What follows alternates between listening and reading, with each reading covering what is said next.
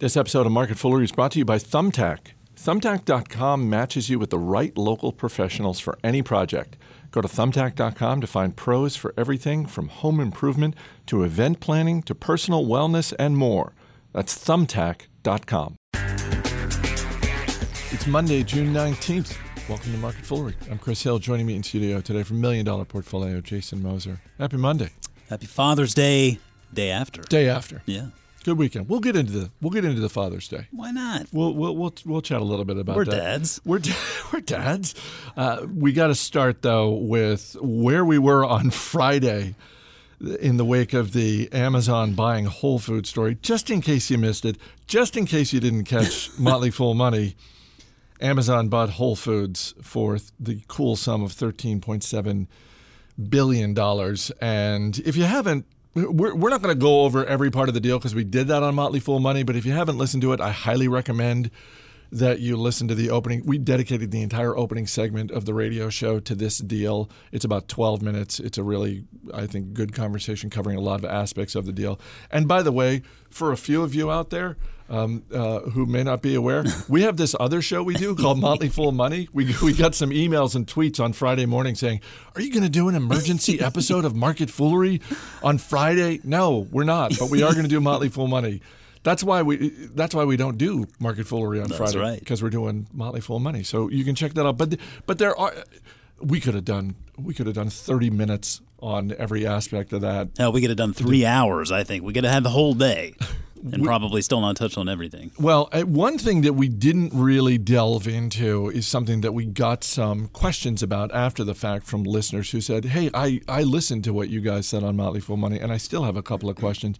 And a lot of them have to do with shares of Whole Foods itself. Essentially, shareholders saying, okay, this has happened. I'm a Whole Foods shareholder. Walk me through what happens now. Do I get shares of Amazon? Do I get, what happens? And the first answer there is no, you don't get shares of Amazon. Amazon is paying cash. Mm-hmm. And the buyout price is $42 per share. So in theory, if you're a shareholder, you're going to get, for every share you have, you're going to get $42 in your account. Although, right before we came in the studio, I went to Google Finance and typed in Whole Foods ticker symbol and noticed it's trading over $43 a share. So my first question for you, Jason, is what the hell? Why? You just, how eloquently framed. I mean, that's just exactly it. That's probably what everybody's thinking. If the deal is for $42 a share and shares are trading now at 43 and change, what in the world's going on?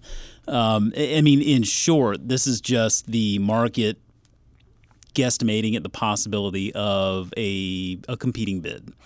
Just because Amazon has made an offer to buy Whole Foods and they've struck up this deal, it doesn't mean that another company couldn't come in and say, hey, we really like Whole Foods, and you know what? We're going to offer $45 per share or $47 per share. I mean, there is certainly the possibility of a competing bid there, and that's kind of what the market is playing around with today, some sort of arbitrage in that regard. So, when we go to, I mean, there are so many things to unpack with a deal like this because there's so many factors at play. Say Amazon's paying cash, and they are paying cash. They're using some of the cash from their balance sheet.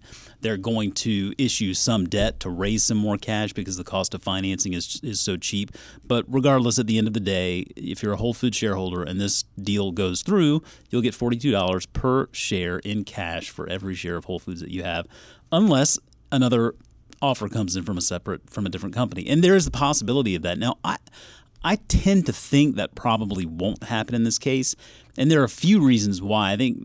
I think that John Mackey is probably pretty excited to be able to run this business without the scrutiny of being a public company and without having to answer to the greedy bastards, as he put it recently, right? I mean, that was yes, in an interview he did, I think with Texas Monthly Magazine. Yeah, that was published last week. They were talking to him about Jana Capital and the interest they had taken and trying to sort of push his buttons and get them to do something to create more value.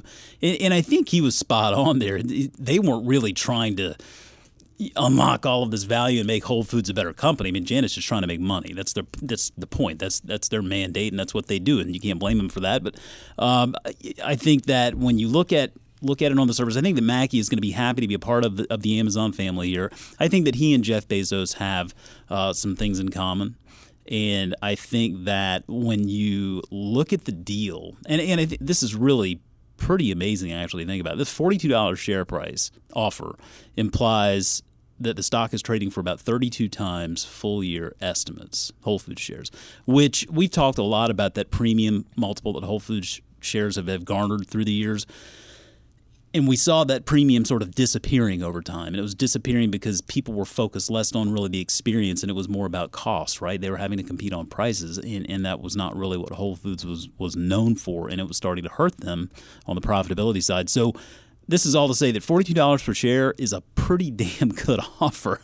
And I would really actually be surprised to see someone come in there and counter that, because I don't think anybody out there in their heart of hearts thinks that they can do as much with Whole Foods as Jeff Bezos could do. I think that any other CEO out there who thinks, oh, I bet you I can do more with this company than Bezos, they're either just delusional or lying to themselves. And I don't think anybody really wants to get into a competing, a bidding war with Bezos on this, because if Bezos wants it, he's going to get it. And so all in all, that's what the market's doing today, is kind of weighing the possibility of that. It absolutely could happen. I don't think it will, but hey, I mean, we saw the Marriott thing play out with Starwood, for example, right, where Marriott made that bid, that offer was accepted. Then Anbang comes in and makes this counter offer for a little bit of a higher offer there, and then ultimately Marriott ended up getting the deal, but they had to pay a little bit more for it. So who knows? But I'd be surprised to see that happen. Mackey is on our board of directors here at the Fool. Presumably, there's every expectation that he's staying on. That was part of the announcement. And as you said, I haven't seen him give an interview yet, but my expectation is at some point we'll see him on TV, and I expect him to be every bit as giddy as Ron Shaich was when Panera went private. Just the fact that John will now get to focus on the business of Whole Foods rather than dealing with, as Ron Shaich said, 40% of his time was dealing with public market stuff, and so Mackey won't have to do that now. In terms of and this is a little in the weeds, but I think important, not just for people who are Whole Foods shareholders, but anyone who is a shareholder of a company that gets bought out. When you think of the mechanics of selling, this is a question we've gotten from a couple of people. Well, what do I have to do? Well, I'll just use myself as an example because I am a shareholder of Whole Foods. The fact that it's at 43 right now is interesting to me, but like you, I think this is just going to go through. I don't think there's going to be a competing bid, and I think at some point in the second half of 2017, this deal will get finalized, and then the transaction will go through. And if you're like me and you're not going to do anything, you're just going to sit there, and then your shares are going to be converted into cash. However, that doesn't necessarily mean there won't be a cost for shareholders. Yep. There's always, you got to kind of weigh the offer versus the time involved with just letting this deal go through. There's always the possibility that the deal doesn't go through at the last minute for whatever reason. Assuming that it does go through, yes, you can just sit there and do nothing, and at some point your shares will be converted to cash. Now, brokerages are very sneaky about this, and it's worth at least paying attention to, because this isn't universal, and I don't think every brokerage automatically does this, but there are a lot of brokerages out there that when it comes to acquisitions like this, if you just sit there and let this thing go through without taking any action, brokers will sneak a little separate maintenance charge in through there, and you'll pay a little bit more on that transaction cost. So if you went in and you sold your shares of Whole Foods now, and say your broker charges you $7.95 or whatever for that commission, some brokers will go in there and charge an additional $25, $30, even $50 in some cases, and they just call it that separate maintenance fee, and they justify it however they justify it, because it's a unique situation where there's an acquisition and a closing of the books and whatever. They figure out a way to justify it. There's nothing you can do. So you can either wait and just let that happen. If you don't know if your broker charges that kind of a fee, you can call them and ask them. If you want to go ahead and say, you know what, I think I'm going to go ahead and just take my gains or just cut my losses here, $42, $43, it's usually not worth quibbling over $1. You can go ahead and sell now and get that cash and then reinvest it however you want to reinvest it. And there are going to be tax implications to consider whether you made money on the investment or lost money on the investment. But if you just sold now, you would be just paying that standard transaction fee that your brokerage normally pays you. So keep those things in mind as you watch this play out. And I think it's always worth. It's just not usually. It's not worth quibbling over $1. I just typically don't think it's really worth quibbling. And if you feel like you have an idea out there that you'd like to go ahead and plunk money into, I mean, you're looking at a potential opportunity there. Now I think I need to check with my broker to see what is the cost, because I was just thinking, well, I won't do this, and I'll just, in part because I'm lazy. But you know what? If it's $50, if it's $75, as opposed to executing a trade is just, I think, $9 with my broker. Like, hey, that's real money. Yeah, and it's the point of the matter. Yes, it's nothing actually different is going on. It's just a transaction is happening, and they're figuring out a way, like buying a home. You go through that HUD statement, and everybody's got their hand in that cookie jar, Chris. It's Ticketmaster. Everyone's trying to be Ticketmaster. I just want to tack on a little handling fee. What are you handling? Yeah, don't worry about it. You know who I feel a little bit bad for, and I don't know who this person is, but whoever was the public relations person or people at Walmart and Bonobos, because going into Friday morning, in case you missed it, and you probably did, there was another pretty big announcement, I would argue, and that is Walmart is buying Bonobos, the men's fashion apparel brand, for $310 million. And I think if you're the PR people involved in that announcement, you're pretty excited about that, because if Amazon, Whole Foods, if that deal doesn't happen Friday morning, that becomes a much bigger story. I'm not saying it's as big and it doesn't have as many ripple effects, but I think I look at that deal and I think, good for Walmart. That's a smart use of their money. That's a good brand. They have a loyal following. At least, the younger guys around the office who I talk to who shop there, they really like that clothing. And so I look at that as a pretty smart brand, and it's one more step in the direction of e-commerce. It's not as big. It's literally 1/10 the size of the deal that Walmart made, I guess it was a year ago, for Jet.com. That's a smart deal, though. That's a good deal for Walmart, but it just so pales in comparison to Amazon buying Whole Foods. Yeah, it's like that Charlie Brown Halloween special where he walks away getting a rock every time, and is like, oh wow, look at I got Whole Foods. What did you get? Oh, I got a rock. I got Bonobos. I mean, I don't know much about Bonobos at all. I've never done any shopping there, and it very well could turn out to be a good deal for Walmart. Fashion is a bit fleeting, so I'd be a little bit concerned on that side. And the question that I have is that if you are a Bonobos loyalist and you now know that Walmart owns Bonobos, does that change your view of that brand? Is that something that potentially hinders the brand going forward? I don't know, but I do know that fashion, there can be a lot of psychological forces at play and a lot of sort of groupthink that goes into it when it comes to fashion, and what's in today can be out tomorrow. With that said, I do agree with you. I think that Walmart is smart to figure out ways to grow their online presence in any way that they really can, as long as they're buying proven brands with some sort of pathway to helping the business grow its e-commerce segment. I mean, the biggest problem for Walmart is that they were asleep at the wheel for so long. I mean, just watching Amazon just make investment after investment after investment. And yes, digital is becoming more of Walmart's bottom line. It's going to take so long. Acquisitions notwithstanding, it's really difficult to catch up, because Amazon has made so many investments. They are light years ahead of everyone just in gaining that credibility, the e-commerce credibility, the customer loyalty. I mean, obviously Prime has been a tremendous driver. So Walmart can definitely succeed. It's a real tough game to catch up, and they're going to have to make acquisitions like this to remain relevant. got to give them credit, though, for trying. I mean, absolutely, no question. This is one of those where I just think good for them, because there are plenty of times where we look at companies, particularly in earnings season, and it's such and such company reports earnings. Here's what they did on the top line. Here's what they did on the bottom line.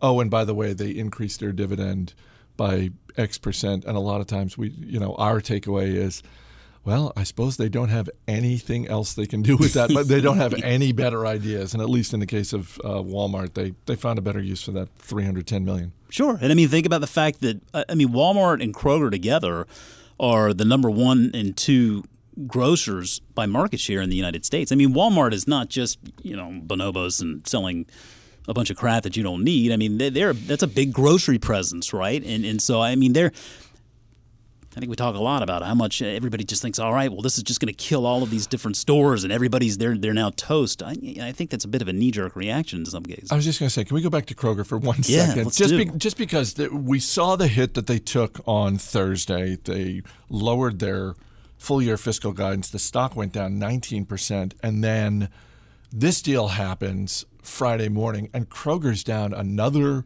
11% on top of that. And at some point, you tell me, how cheap is this stock right now? Because at some point, if you get enough people selling off Kroger, then it just becomes this stock that is insanely cheap and priced for not just they're priced for no growth, they're priced for they're going out of business next year. Yeah. And it's like, that's crazy talk. Yeah, that is crazy talk, and it's not going to happen. And I'm going on record today right now as telling you that I think that Kroger from today, you look at that as an investment today that you're going to hold over the course of the next year, 2 years, 3 years. I think today is going to prove to be an attractive entry point for the stock. I don't think this is a value trap. I think this is actually a value thesis that could be made here. You can't forget the fact that Kroger has close to 3,000 stores. They own Harris Teeter and a number of other brands. They sell fuel. I mean, they have a big physical presence out there. And yes, Walmart or Amazon bought Whole Foods, and that's going to change today. You know what they bought Whole Foods for? Part of the reason why they bought Whole Foods is because of that physical presence. Okay, they're going to maintain that physical presence. It's not like it's just going away. They're just going to leverage it and really do a lot of great things with it. Kroger is doing those same things, maybe not to the extent that Amazon is or can, but Kroger's certainly making a lot of investments in their digital presence. And if we frame it just in the valuation of the stock, I mean, Kroger now is trading at around 11 times 2017 estimates. And that's after that downward guidance they just revised in this most recent announcement. Now, 11 times versus Whole Foods acquisition at about 32 times. And that is a tremendous disparity there, right? The delta there is huge. And we have to ask, is that reasonable? Does that make a lot of sense? I mean, I would say no. I think it's a bit excessive on both ends of the spectrum. I mean, I think Whole Foods is getting a great deal, and I think Kroger is feeling the brunt of some pretty knee-jerk reactions at this point. So I think there are definitely concepts out there that should be looking over their shoulder.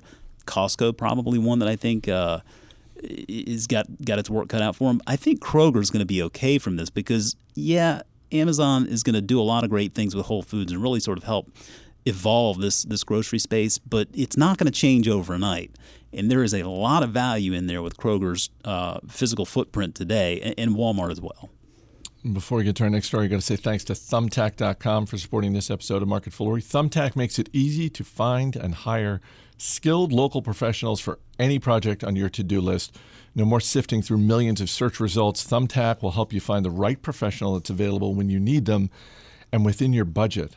Also, they'll be reviewed and verified. You don't want someone sketchy working on whatever your project is. You want someone legit. Thumbtack has professionals offering more than 1,100 different services nationwide for your home, events, or anything in between. Maybe you're throwing a big party this summer. You've got backyard projects, pool cleaning, lawn mowing, tree trimming, any of that stuff. You just submit a request. It's quick, simple, and free. Just answer a few questions about what you're looking for, and within 24 hours of submitting your question, you're going to have up to 5 estimates from local pros that match your criteria. So just submit that request, and within 24 hours, you're going to have some choices. Also, download the app or go to thumbtack.com to find and hire local, skilled professionals for just about anything you need. That's Thumbtack.com. U.S. Open wrapped up last night, and it was the second lowest ratings for the final round of that particular golf tournament.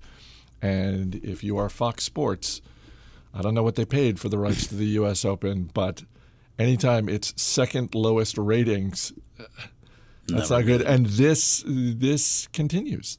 And by this I mean this narrative of live sports rights and what networks, whether it's ESPN or Fox or Turner or whoever, is shelling out for them.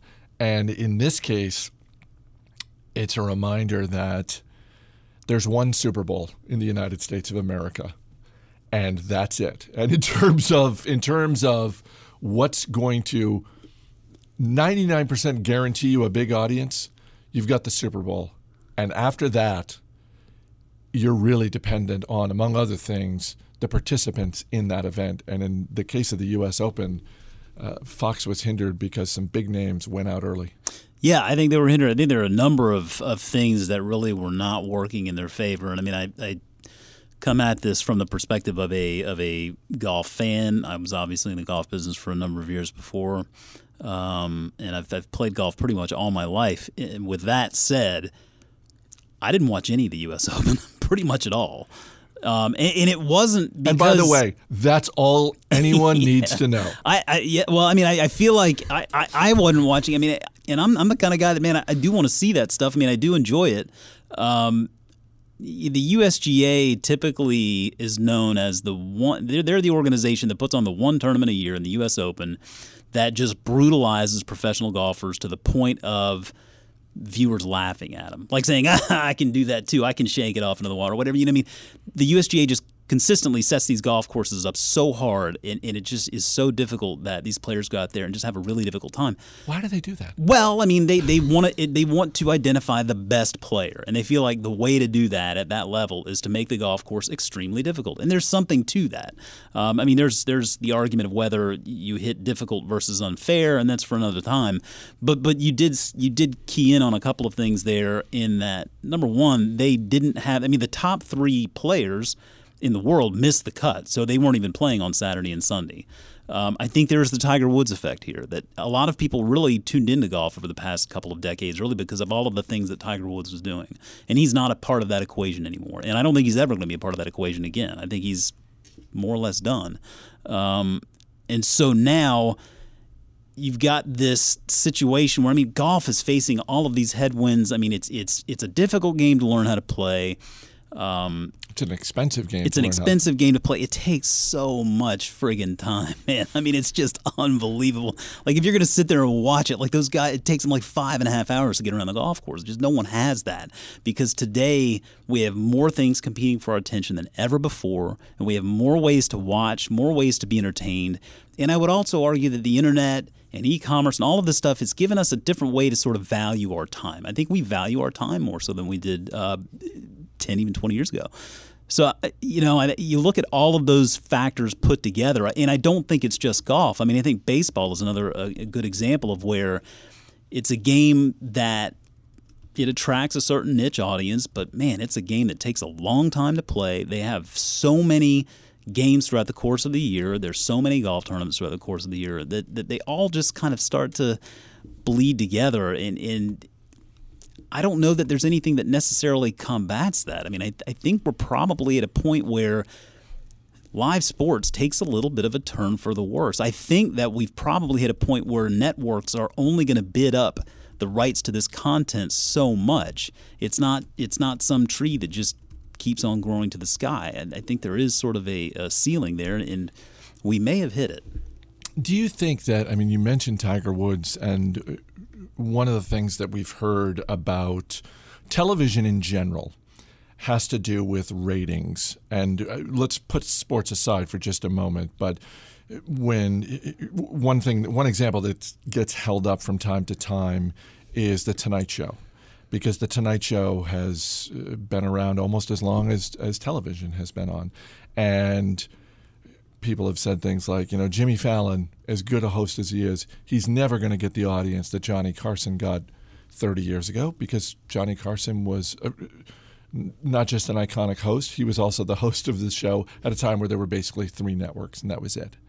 And so I'm wondering if that's going to be part of the next wave of negotiations. You look at live sports, and most of the major sports have locked up television deals really through, to varying degrees, with the exception of the Olympics, to varying degrees, they're locked up through the next, say, let's call it 5 to 8 years. But it really does seem like once the next wave comes through, if I'm running a television network, I'm looking at just how disparate all the audiences are, and I'm saying, no, I'm not gonna pay up for this, or I'm gonna let this deal go to another network because I'm not going to pay this money. I think we're definitely at that point, and I think late night is a very good example of that. And a little while back, it was a very good interview on Howard Stern with James Corden, who hosts the Late Show, I think, right? Like on comes CBS. On like 12:30 in the morning or something like that. Probably best. I first knew about James Corden not because I stayed up to watch his show, but because of Carpool Karaoke, which he does on his show, but those clips would show up on YouTube, and that was when I was like, who is this guy? And then it's like, oh, right, that's the guy who hosts the Late Late Show. And they were talking about this kind of stuff. I mean, the way that entertainment is being consumed today versus, 10 years ago,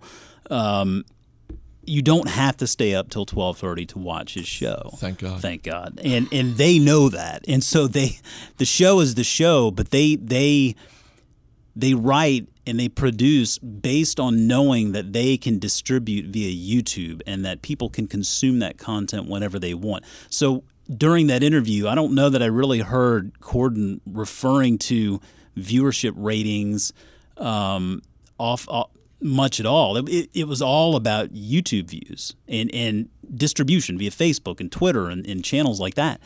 And I think we're starting to see more and more of that because I go back to saying I didn't watch any of the U.S. Open, and I guess I need to correct that a little bit. I did see some of it, but I caught stuff through my Twitter feed. And we were talking about this before taping. At any given point in time, in regard to any sporting event whatsoever, you have your phone in your pocket. You can find out anything you want, and you can see video clips when you want. And so I think we're looking at sort of a different way people might be willing to consume sports. If I don't have to sit there and commit 3.5 hours to watching the Red Sox play, and I can just catch 5 minutes, sort of a recap after the game, I think maybe that's a bit of a better use of my time, at least for me. And I think probably more and more people are starting to feel that way as time goes on. And again, it's not about what we grew up with and what we're used to. It's about how these younger generations are going to be viewing this stuff when they're our age. And I think that just seems to be sort of the direction where things are going. And so that's why we look at YouTube and Facebook and Twitter and Instagram, and we think those aren't just social media channels. I mean, those are the media companies of the 21st century, and that's why you're seeing them place all of these bets in video and live video and events, because really that's the way a lot of us are consuming that content now. Did I tell you about the professional basketball I watched when I was in Italy? This was about 10 years ago. So I'm in Italy. I'm in my hotel room, I'm channel flipping, and I come across an American NBA game. And essentially what had happened was they took the game that had been played the day before. So this is a 24-hour-old game, or probably even less than that in terms of hours. But basically this Italian sports network edited every stoppage in play out. And they dubbed Italian announcers and play-by-play over the American announcers, which I greatly appreciated. And so I watched an NBA game in 1 hour. And it was so great and so enjoyable. I came back here and I was telling my friends, if my cable package offered that as an add-on for $20 a month during the NBA season, I would pay it in a heartbeat. Absolutely. The ability to just watch an NBA game in an hour, I would do that in a heartbeat. To make you say, hey now. Yeah. The NFL Network does the same thing, right? They do that with the football games. They cut out all the stoppages, commercials, all that stuff, and you can watch an entire NFL game. They whittle it down into like 45 minutes or something. Yeah. I mean, that's fascinating. And I mean, yeah, that's NFL Network and you're paying for that access.